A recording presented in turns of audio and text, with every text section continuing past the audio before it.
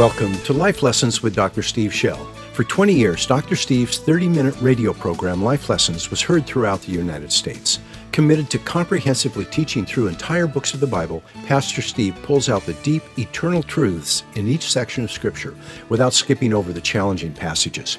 He applies what is learned clearly and practically so that we're inspired not to just be hearers of the Word, but doers also. 1 Corinthians chapter 14, we're going to talk about learning to prophesy today. No telling what you're going to have when you walk in here. We are in a series on the Holy Spirit, and part of that series is that I've been going through chapter 12, 13, and 14 of 1 Corinthians, because this is the place in which Paul describes the spiritual life of the early church. The churches he planted. And this is one, Corinth. He is disciplining Corinth, yes. But in his discipline, we are learning about how those churches functioned. And we're hearing his pastoral counsel, his apostolic counsel to them. And we're learning from it. We're letting him be our apostle. So we have just finished chapter 13, in which he's talked about the love of God, the Christ-like love, agape love, which should be guiding us in everything we do. He says, you've been coming to church, and that particular group spoke in tongues, all of them a lot and loud. So they would come together and apparently roar in tongues. He says, you're getting edified personally, but he says that's very selfish. You've got visitors, you've got others, you're not caring for anyone else, you're focused on yourself. Imagine that. Back then, people came to church just to get. So he says, don't do that. He says, I want you to come to church to give. I want you to think about how may I be a blessing to others. He says, here's the love of God that should constrain you. Here's what it does, and here's how it acts. And then he says, now I'm going to show you that when you gather as a church, how to let love guide you. And I'm going to take two particular gifts of the Spirit, speaking in tongues and prophecy, and I'm going to show you how love will guide you in how you use those gifts. Father, open our hearts to the Word. Open the Word to us, Lord. We love you. We would understand and follow. Paul is our apostle. We are going to walk in everything you've given us. Everything you've given us. Teach us now to do this. In Jesus' name, amen. Paul says, chapter 14, verse 1, pursue love, yet desire earnestly spiritual gifts, and especially that you may prophesy. Would you say especially that you may prophesy? For one who speaks in a tongue does not speak to men, but to God, but for no one understands. But in his spirit he speaks mysteries. But the one who prophesies speaks to men for edification, exhortation, and consolation. One who speaks in a tongue edifies himself, but the one who prophesies edifies the church. Now I wish that you all spoke in tongues, but even more that you would prophesy. Would you say even more that you would prophesy? By the way, the Greek says absolutely that. He says basically, I want you all to speak in tongues. And even more than that, I want you all to prophesy. Boom, there it is. And greater is the one who prophesies than the one who speaks in tongues, unless he interprets, so that the church may receive edifying. But now, brethren, if I come to you speaking in tongues, what will I profit you unless I speak to you either by way of revelation or of knowledge or of prophecy or of teaching? I will later on paraphrase all of that so we can hear it. Learning to prophesy. Moses longed for it to happen. There in Numbers chapter 11, you have this event where the Holy Spirit is poured out on some people who began to prophesy, and some outside the camp were prophesying, and people came and said, "Stop them." And Moses said, "Are you jealous for my sake that they're prophesying?" He said, and then he expresses this deep, heartfelt wish. He says, "Would that all God's people were prophets." Do you remember that? Say that. Would that all God's people. That is a godly desire in Moses that comes out of his heart. The prophet Joel said it would happen. Just think of that. Joel is basically saying Moses' longing will be fulfilled. We'll read that passage in a minute. And on the day of Pentecost, the apostle Peter said it had finally arrived.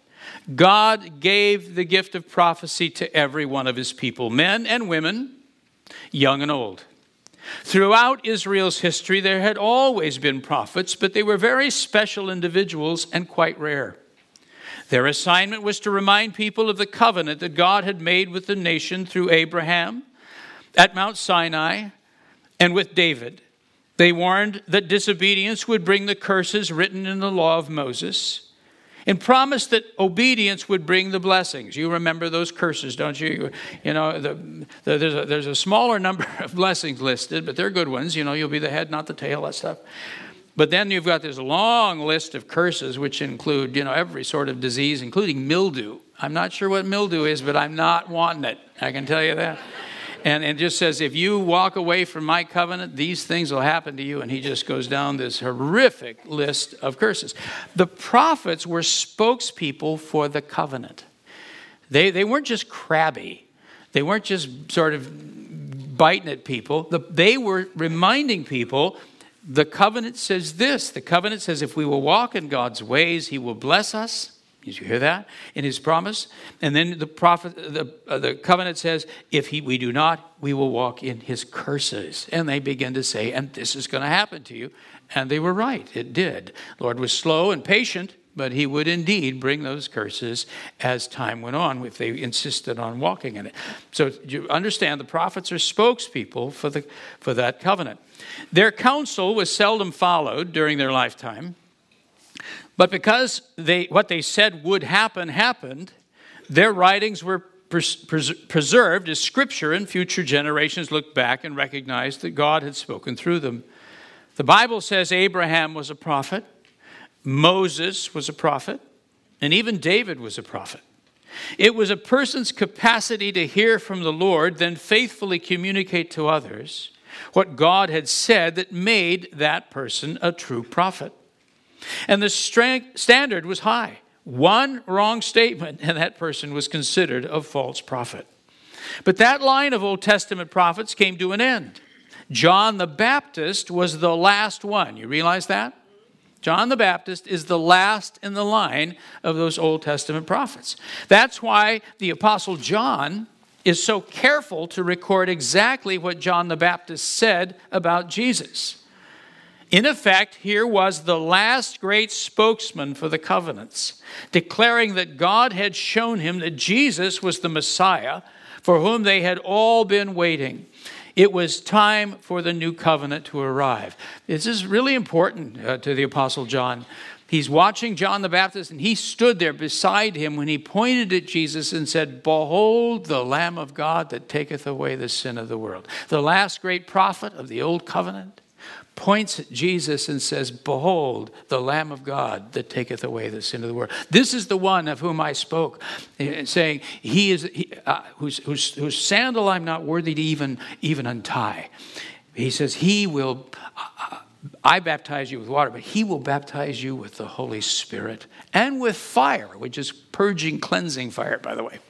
He will do these things. What Jesus did on the cross, and by his resurrection from the dead, has profoundly changed the way human beings can relate to God. He made it possible for the Spirit of God to dwell inside our physical bodies, just as he dwelled in the tabernacle in the wilderness or in the temple in Jerusalem. Now, as Jeremiah had prophesied, every believer can have a deep personal relationship with God. Are you following this? All right, let's read this Jeremiah verse out loud. "They shall not teach again each man his neighbor and each man his brother, saying, Know the Lord. For they shall all know me, from the least of them to the greatest of them. For I will forgive their iniquity, and their sin I will remember no more." Just 2 verses before that, Jeremiah actually calls this a new covenant, the new covenant. This is the new covenant. God says, I will make a new covenant with you, not like the one I made with your fathers at Mount Sinai, which he said they broke, though I was a father to them. He says, but I will do this. I will write my law on the fleshy tablets of your heart. In other words, I'm no longer going to count on an external law, list of rules that you'll obey, because you ain't doing it. He says, I'm going to come and I'm going to do a work inside you. I literally will come and write my law inside you, your heart, your motives. I'm going to change your heart. Take out a heart of stone, says Ezekiel, stick on a heart of flesh. I'm coming in and doing a miracle in the middle of you. Then Jeremiah makes the statement, and you shall all know me from the least to the greatest. And that means know in a relationship. You will intimately know the living God. Every single one of you. People, this is an enormous change. No longer does the Spirit just come on certain individuals. Now, every single one of them will have the Spirit of God living inside them. Do you follow that? That is the new covenant. So when Jesus, just remember, when Jesus takes that cup that night before he's crucified, and he holds it up and he says, this cup is the new covenant in my blood. The old covenant had blood. They sprinkled the blood of the bull on all of them, basically saying, so be it to you if you break the covenant. Jesus says, my blood, my life, what I'm going to do on the cross will bring you this promised new covenant we just read a portion of. Do you understand? That changes everything. It is not business as usual. This is not just the way it was. Something profound has happened in the spiritual realm. Through Jeremiah, the Lord promised that the new covenant he would make would apply to every one of his people, from the least to the greatest. So those who have who received the new covenant, to them, everything has changed, including, listen, the role of the prophets. That special and rare individual upon whom the Holy Spirit rested to empower him or her to remind people of the covenants their ancestors had made has now been replaced by all of God's people, each one a living temple of the Holy Spirit, empowered to proclaim the blessings of the new covenant that God has made available to the entire world through Jesus Christ. The new covenant turns everyone into a prophet. That we don't have, yes, there are New Testament prophets, but those are simply people who have a character level that can be trusted. They minister in that frequently, but they are not substantially different than every other believer. Every believer can hear the Lord. Every believer can speak the word of the Lord, and in fact must. Do you follow? We don't have the same thing where we go running around trying to find someone who will tell us the word of the Lord. That is immature and sick. That is not normal Christianity. You and I have been given the Spirit to know him and to hear from him, every single one of us. This shift from a few to all is an essential element in Joel's prophecy about God's restoration of his people in the last days. Now, this is the first words out of Peter's mouth. When the day of Pentecost came and the power of the Holy Spirit fell on everybody, and you've got them all speaking in tongues, and a huge crowd gathers wondering what's going on, Peter stands up and says, first of all, we're not drunk, because somebody had accused him of that. He says, we're not drunk. And then he says, this is that which the prophet Joel said would happen. And he quotes what we're about. I'll read it. And let's read it together. And it shall be in the last days, God says, that I will pour forth of my Spirit on all mankind, and your sons and your daughters shall prophesy, and your young men shall see visions, and your old men shall dream dreams.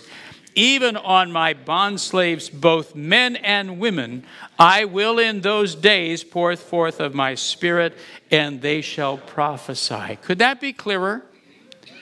Could it be more inclusive? What would he say if he wanted to make it more inclusive? He is expressing both the heart of Moses. Would that all God's people were prophets. He's expressing the fact that now, from the least to the greatest, every single one of you will now have my Spirit. Every one of you. I'll take out the heart of stone and I'll fill you with my Holy Spirit. Men and women, young and old, no difference. Everyone. That changes everything. That changes so that Paul will go on to say there is no male or female in Christ, meaning in the ministry of the Lord. Are there roles in the family of husband being the pastor of his home, etc.? Yes. Having authority, yes. But in spiritual life and in the church, there is no distinction. You got to understand that. All of us, full of the Holy Spirit, are just called to do our job. Do what you're given to do. Every one of us, for we stand in Christ with this new covenant. If you don't remember the new covenant, you slide back into old covenant thinking. Yeah. We're in the new. And all of this is associated with the coming of the Messiah. So Peter meant exactly what he said when he stood up before that large crowd on the day of Pentecost and said that the fulfillment of Joel's prophecy had begun that day. Jesus, the Messiah, had come. His death on the cross had removed the barrier of our sins, and his resurrection had proven that fact. And then as the ascended Lord, he had sent the Holy Spirit to dwell inside every man, woman, and child who was willing to repent and believe in him. From that moment on, not only could all prophesy, all could do every type of ministry that Jesus had done. And then I quote John 14:12. What's that verse say? It says, greater works than I've been doing will you do because I go to the Father. I still struggle with that verse. Like, you got to be kidding. He said it, though. It's his fault. He did. He said it. So he said, because of what I'm doing, you now will do everything I've been doing. Meaning all of us. Understanding the change. Unless you and I understand the profound change that has taken place because of the new covenant, we will find ourselves drifting back into old covenant thinking. If we lose sight of the indwelling presence that Jesus' sacrifice on the cross has made possible, in other words, if we don't realize what happens to us when we are baptized with the Holy Spirit, we will forget that the giver of all gifts dwells within us.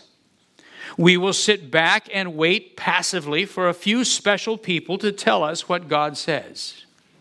You hearing this? Most believers need to be taught that we can prophesy.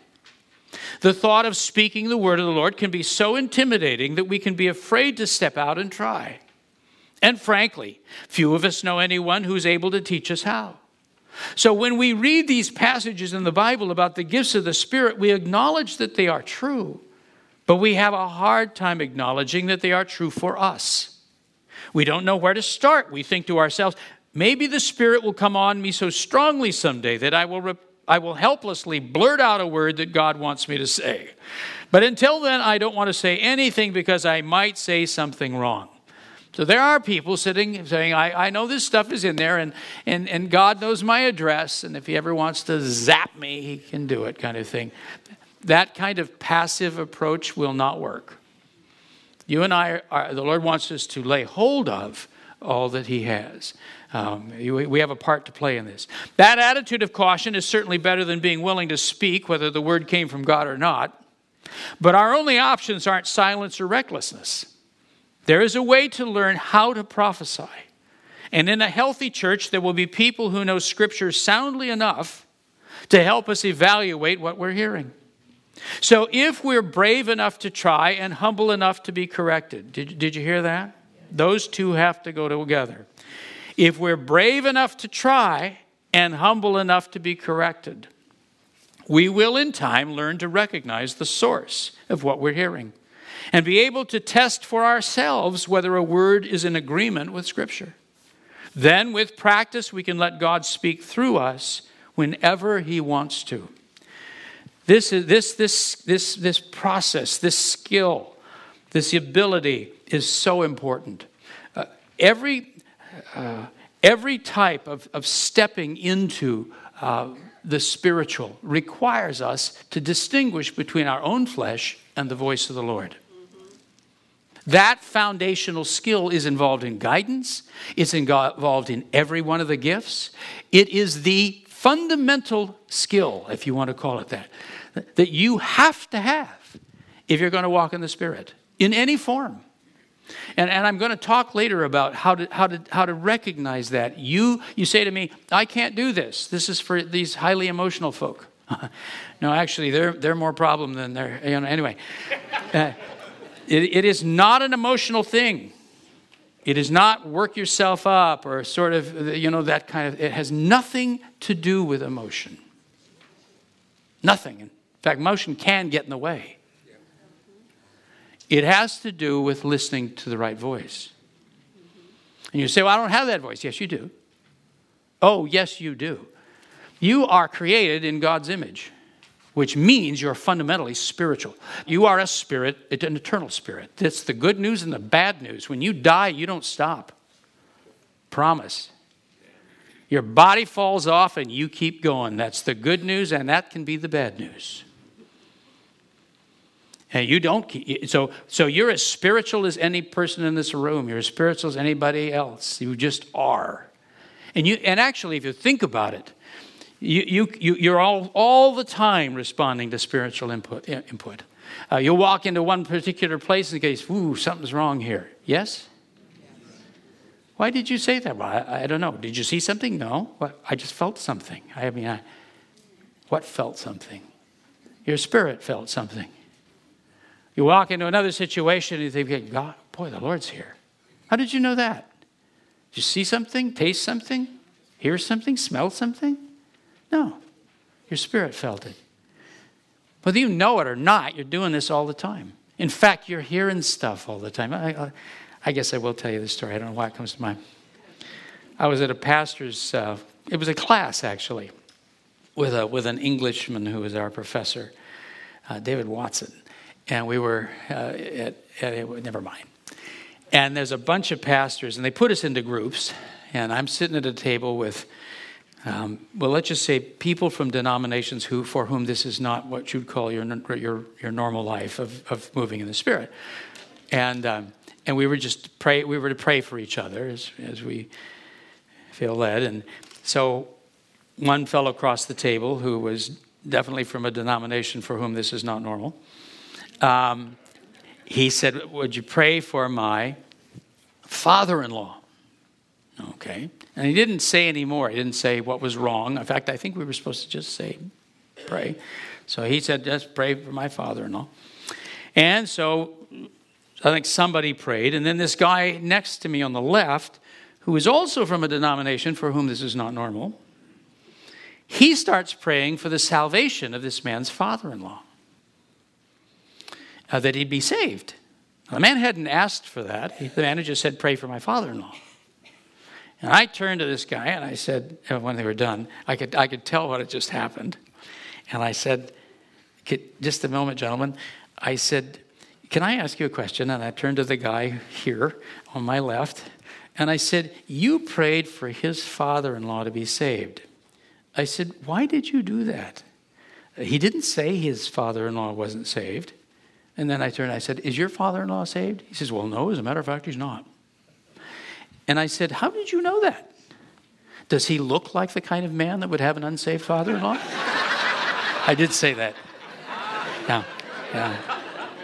He says, does he look like that kind of guy? He says, well, no. He says, I don't know why I said that. I just sort of knew. And I said, brothers, do you know what just happened? And they all leaned in. What? I said, you just had a word of knowledge. No. Yes. He said, I thought it would be weirder than that.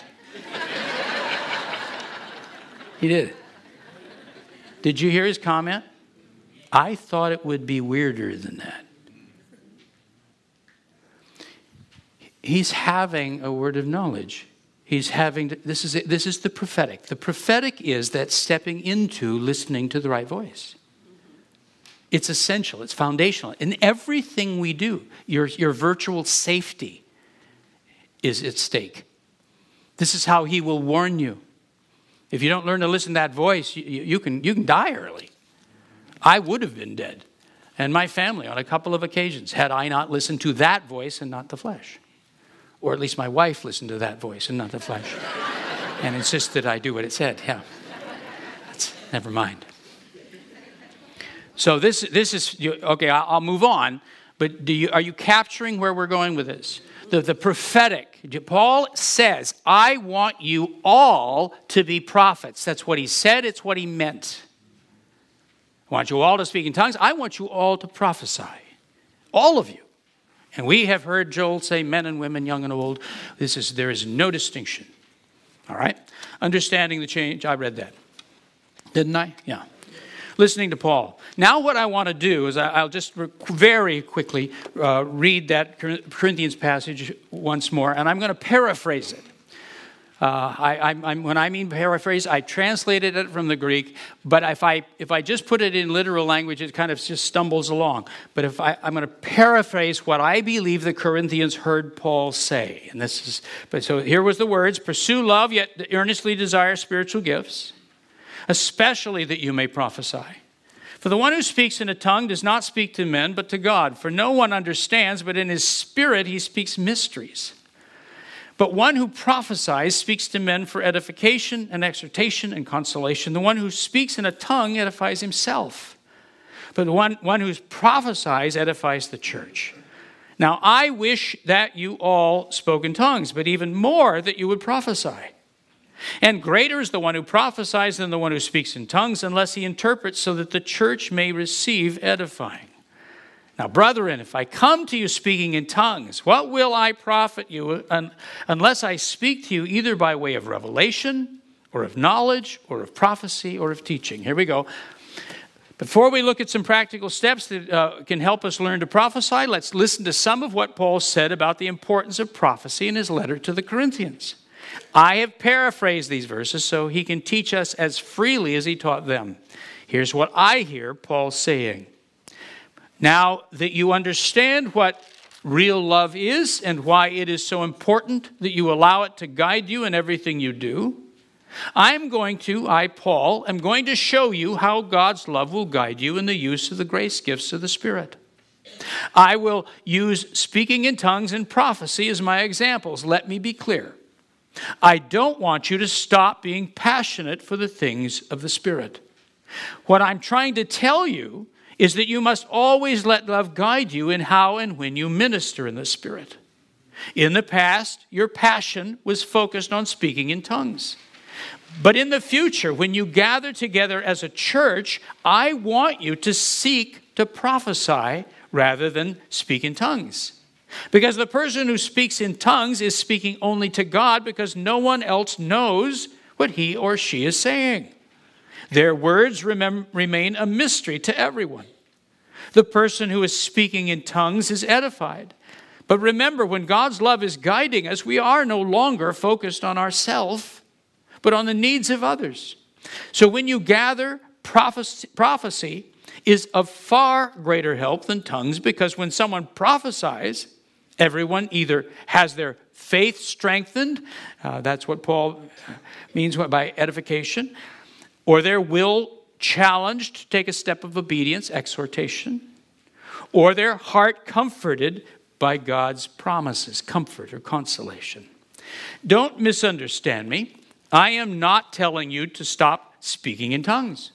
In fact, I want all of you to speak in tongues, but when you gather with others, I want you to ask the Lord to show you how you can be of help to them. And if you'll do that, when it comes to a choice between speaking in tongues or prophesying, you'll choose to prophesy, because that gift will help someone else. The exception to that rule would be if God specifically asked you to speak out in a tongue and told you that he would also give you the interpretation afterward, so you could explain to everyone what you'd said. In that case, the whole church would be blessed by the beautiful prayer or praise that your spirit spoke to God in a foreign language. We have more to say as we go through the chapter on what is tongues. Well, it's prayer or praise. That's a whole other matter. When God tells you to bring a tongue and interpret it, so it can be heard by all, it is just as edifying to the church in its own way as prophecy.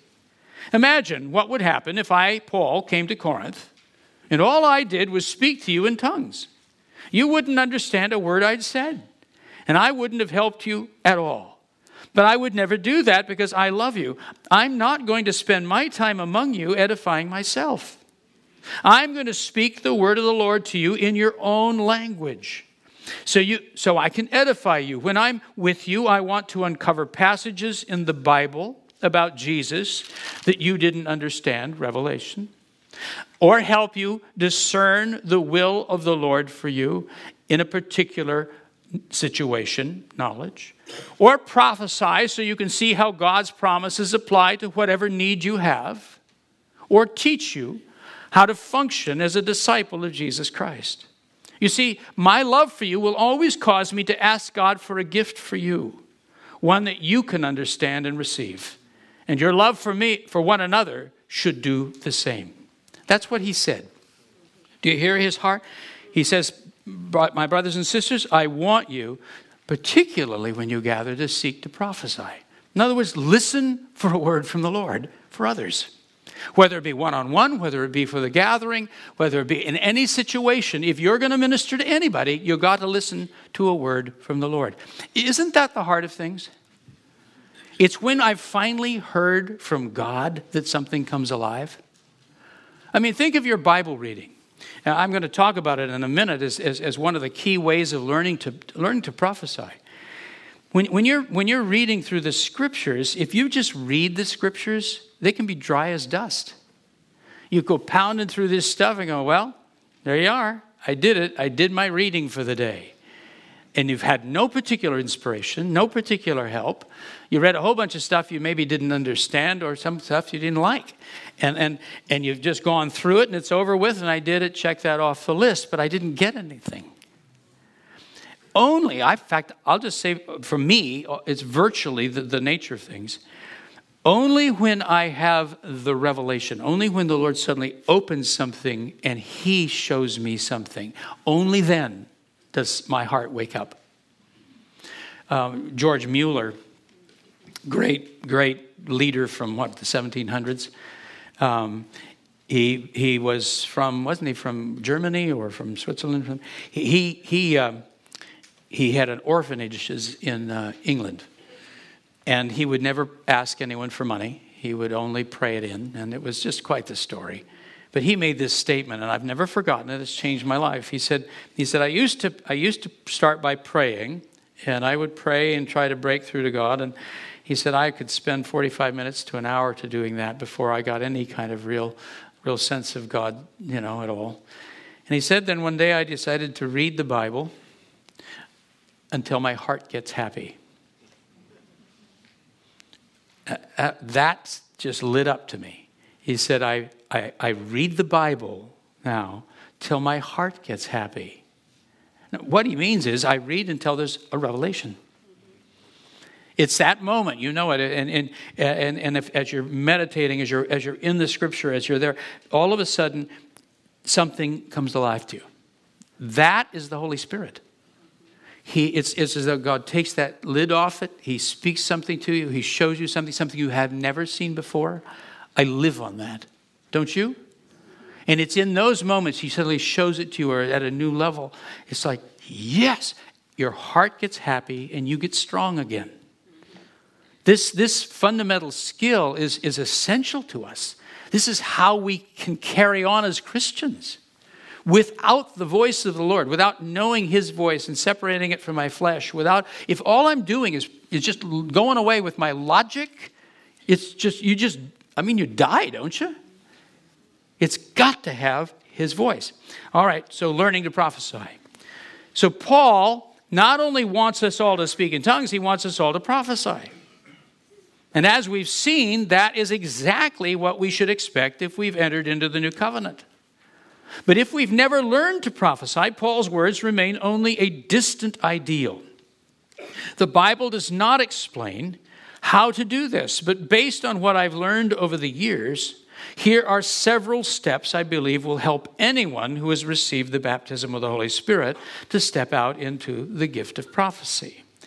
Every person who repents and believes is given the baptism of the Holy Spirit, but it must be received. There's a divine side and a human side. We've talked about that at other times. Number one, learn the character of God. Would you say that? By continually, how do I learn? If I'm going to prophesy, if I'm going to step out and begin to listen to another voice, I have to learn the character of God. And there is really only one way to do that. By continually reading the Bible or have someone read it to you. A person learns to answer the question, would God say that? Only when we know Scripture and are submitted to Scripture are we safe to prophesy. Those verses there in 1 Corinthians that I add at the end, Paul says, if anyone thinks himself spiritual or a prophet or spiritual and does not acknowledge that what I'm telling you is the truth, he said he's not recognized. In other words, are you submitted, in this case, to Paul's apostolic authority and to Scripture, as it were? If you're not, you're not recognized, Paul says. So there's this deep submission of the heart. You read the Bible and you begin to find out that God is a just God. He's a merciful God. That God is a pure God. That God is at times way kinder than you think he should be. That he just his nature. That he reserves the right to give mercy when it isn't deserved at all. You find that he's a just God. That he doesn't change his ways. That things are pure to him, etc. You begin to learn. So as thoughts come to you, you begin to go, oh, well, that ain't him. You know, it's just like weed in the garden, you know, because your flesh, your mind produces thoughts too. Have you noticed? So there's like static on the radio and you're listening through to try to hear the broadcast in the midst of static. And so you have to go, well, that's not him. And ooh, that sure ain't him. Like, can't believe I saw, yeah. And then, but that's him. There it is. So you're evaluating. You're evaluating what you're hearing. Is this the character of God that I've learned? So if you want to prophesy, and you must, begin to let that, just get the word of God in you. Just it changes your brains. It just changes the way you think. Just let it fill you. Number two, learn the voice of God. Would you say that? By meditating on a passage of Scripture until you receive inspiration, you will learn to recognize the difference between your thoughts and God's thoughts. That is an extremely important way to learn. We teach this in OSL, Operation Solid Lives. One of the skills you'll learn right up front is soaping. You recognize that? When I took it, it was hear, do, and pray, but it's now SOAP. Scripture, observation, application, and prayer. It's simple steps. I have done it with young children. My own grandchildren do this. This is so doable. I taught a class on guitar, beginning guitar, a number of years ago, and I thought, well, let's. And it was just a bunch of young people, and not just a bunch of young people. I was fortunate to be blessed with a group of young people. But I thought, what are we going to do? And I said, let's soap. And so we began to read through things, and I would just have them take a passage and what observation, what truth do you see that's as true today as it was then? And then how does it apply to our lives? Where do we see it at work? And then how do we pray? I'm telling you, those young people, they were coming up with stuff from Scripture that I said to one kid, save that, you're going to want to preach it someday. It was real revelation. And I had junior hires getting profound revelation from the Word. I mean, so you don't even, if you've got the Spirit in you, I mean, you don't have to have some Bible education. You listen to the voice. And you get in there and you read that Word with a humble heart, and the Lord suddenly shows you the depth of it. And you now have life. It is in that revelation that life comes forward. That's how I do this every day. I get up in the morning, I grab my cup of tea, I'm grumpy as all get out, I get down there, open it up, and I'm looking at the past, I'm looking at the future, and I have to get in the Word until my heart gets happy. And then He shows me something, and I begin to write it out. I journal it, I write it out. And in that process, it changes me. Day after day after day after day. It's a key to us. And it's prophetic. If you can do that, you're prophesying. Number 3, learn the voice of your flesh. Would you say that? By trial and error, with honest self-evaluation, you can learn from your successes and your mistakes. Yes, you will come up with things that are you'll make mistakes. All of us do. I do. I apologize for things fairly regularly. There has to be a humility to this. If you're going to learn how to do it right, you have to make mistakes. If you're unwilling to make mistakes, you're just toast. I mean, you're done. You have to have the courage and self-evaluation. I think that was right. I think that was wrong. That's just normal. It's the way it is. Number 4, learn to submit to a community of believers. Only those who submit to others and can receive correction are healthy enough to prophesy. People who float, who have no real accountability to a community of believers. I've had people come through on a number of occasions who say, God's called me here to tell you what's wrong with you. And I said, I don't need you to do that. I said, I got lots of people to do that. No, I did not say that. It was just a joke. We had a license years ago in Foursquare. It was called the Evangelist License. We don't have it anymore for reasons. And that license, it was different than our normal license. When you license a pastor, they've got a church and a congregation, and they've got a business council, and there's accountability. They've got a supervisor. There's a whole structure that a licensed pastor is part of, and a submission. But this evangelist license was, you kind of thought the person ought to go to a church somewhere, but they were not within any structure. There was no one over them particularly. They were and they would just travel around and evangelize, I guess. And some of them, of course, were good. But there was a whole bunch of guys that just became freelancers. And because they would attend some church and they would drop names, I go to so-and-so's church. But so-and-so didn't have a clue they were there. There was no accountability. And what happens when someone's not accountable to others is they tend to get sour and proud and harsh. There's something wrong with it. You and I, and I mean me, I need it. So do you. We need to be accountable to others. We need people who can go, wait a minute, Buster. That is so negative. That is not God. Stop it. Here you go again. My wife, thankfully, will do that. Like, we're getting a little negative here, aren't we? You think? He's like, okay. I need that. So do you, I think. We need each other.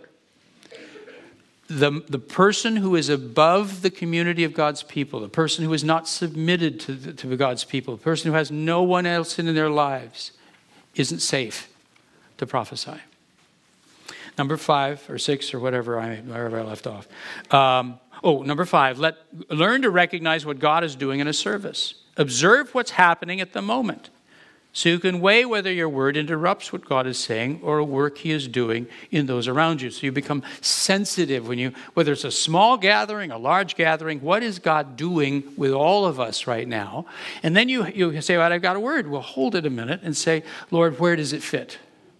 How does it fit? We have a process here at Northwest where when someone has a word, they come to the oversight pastor or to me or whatever, and they just say, here's what I've got.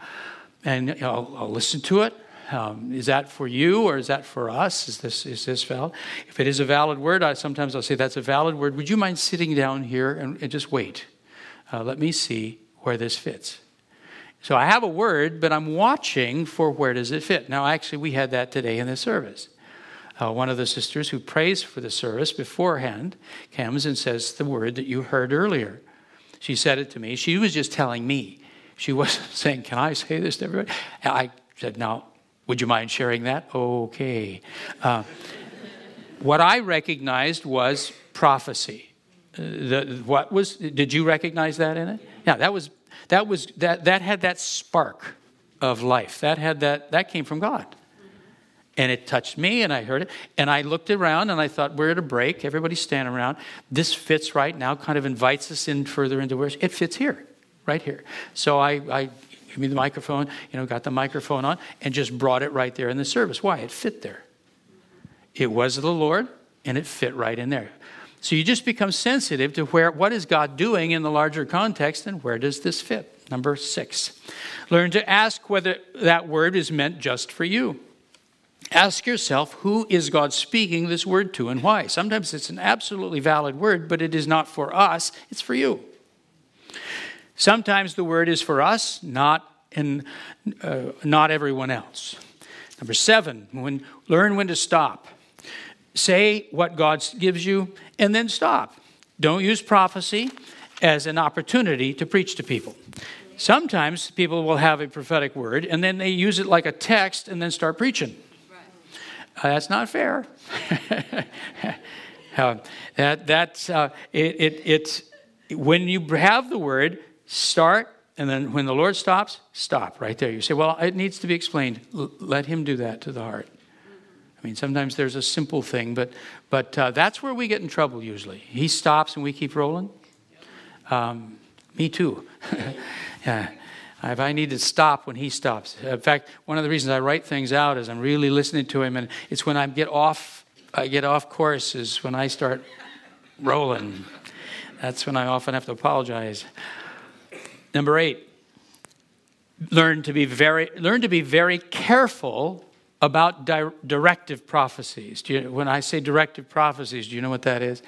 Where people tell people what to do, or what their future is, or what they give them dates, or they give them this is going to happen by, or you're going to have a baby, or you should marry that person, or they start directing people.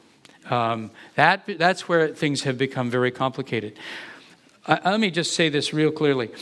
When it comes to direction for my life, I will listen to prophetic words, but I will never guide my life based on a prophecy someone gives me. I will only allow that. I will hold it. I will listen to it, not cynically. I will listen to the word, and I will see if God confirms it. Why? I'm in the new covenant, so I have the Holy Spirit, as do you. So His primary way of guiding me as a son or daughter of God is He's going to speak to my heart. He wants us listening to Him. He can confirm things. He can affirm things through other words. But I am not in the old covenant. I don't go running to a prophet to get guidance. Now, you know people that do, but that's immaturity. They have not learned what I'm telling you today. And they've not taken the responsibility for their own guidance. I will listen to things, but I will never take a person's prophecy as my guidance. That's where so much trouble has happened. I can think of people who have had words years ago, and they are still sort of stuck on those. Over all these years, nothing has happened, nothing's taken place, and yet they're confused by it, they're troubled by it. They've let a prophecy to go untested, I guess you say. You have to test these things. So I'll listen, and I will seriously listen. But I will always say, Lord, what are you saying? Does this confirm it? Sometimes it does, sometimes it doesn't. I've said this many times, but look, when you and I stand before the Lord, He's going to ask us what we chose. He's going to say, what did you do for me? We all have that coming, right? We all get that time with Jesus. And He says that. We're all going to stand before Him. He's going to say, what did you do for me? And I can't say, well, they told me this. I can't pass the buck. I have to take responsibility for my own life. So I'm going to answer to Him, not you, for my life. So I'm going to take responsibility for the decisions I make about what I do and those things. I mean, finally, I'm responsible for my own decisions. Does that make sense? Yeah. If we will avoid, are there ever times where directive prophecy is right on the money? Yes, there are. And so I cannot say it can never happen. But boy, if you're going to bring one, you test it hard. You test it very hard and offer it as humbly as possible. And allow the person to hear it in their own heart, because that's where it's got to process. Moses longed for all of God's people to prophesy. Joel said a day would come when that would happen. And Peter stood up and said that because of Jesus, that day had arrived. That means you and I can speak the word of the Lord. Yes, learning to prophesy can be intimidating, and we might make mistakes as we learn. But if we are willing to step out and try, maybe using some of the steps listed above, we will surely learn because the Holy Spirit dwells within us. And many people will be strengthened by this precious gift. May God's love for others constrain us to passionately desire the things of the Spirit. May God's love constrain us to passionately desire the things of the Spirit. Can you say amen to that? Amen. Praise God. Would you stand with me if you can? Otherwise, please stay seated. Some of us have been moving in the prophetic and listening to the Spirit for decades, for much of our life. Others of us, it's been a hard thing. It's been a difficult thing. We wanted to, or we've admired others who did. Maybe we've been burned. There are those who've had prophetic words and things which were just off the mark, or hurt us, or condemned us, or left us stuck for years. It's a very, very delicate thing when you say, "Thus saith the Lord." Boy, it changes the nature of everything when you say, "Thus saith the Lord." It really does need to be that. But without being afraid, without holding and saying, "I never will," let's start just gently letting it happen in us. In your devotional time. In simple things. Just watch for the voice of the Lord. And then step out. Paul says it. I want you all to prophesy. That's the apostle. That's what he's telling us. This, says Joel, is the agenda for the new covenant. Men and women, young and old, you shall all prophesy, saith the Lord. That's us, people. So this is what God has for us. It's part of our life. So yes, can there be mistakes? That doesn't mean you throw the baby out with the bathwater. Just because there's mistakes doesn't mean you don't deeply love the true. Haven't you had, on the other hand, words from the Lord that just strengthened you and healed you and set you free? Haven't you had words from the Lord at times that protected your life or your family? Hasn't he guided you? How can we live without that? Not at all.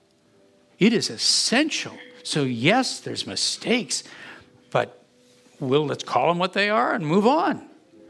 And let's lay hold of all of God that we can. Lord, we ask you to open our ears to hear your voice, our eyes to see what you're doing. Lord, we would listen. Every one of us would move and would welcome your prophetic voice. Teach us to watch for revelation. Teach us to wait for revelation, to know your voice from ours. Come, Lord, may this be foundational in every one of us. We would walk in all you have for us. Thank you for the new covenant. Thank you for the blessing. Thank you for coming and dwelling within us and with each and every one of us. We bless you, Lord. We belong to you. Teach us to prophesy. In Jesus' powerful name. If you agree with that prayer, would you say amen? Thanks for listening. If you like this podcast, please click the like button, subscribe, and share it with a friend. For more information, just head to our website, lifelessonspublishing.com. That's lifelessonspublishing.com. There you'll be able to order many of the books Pastor Steve has written.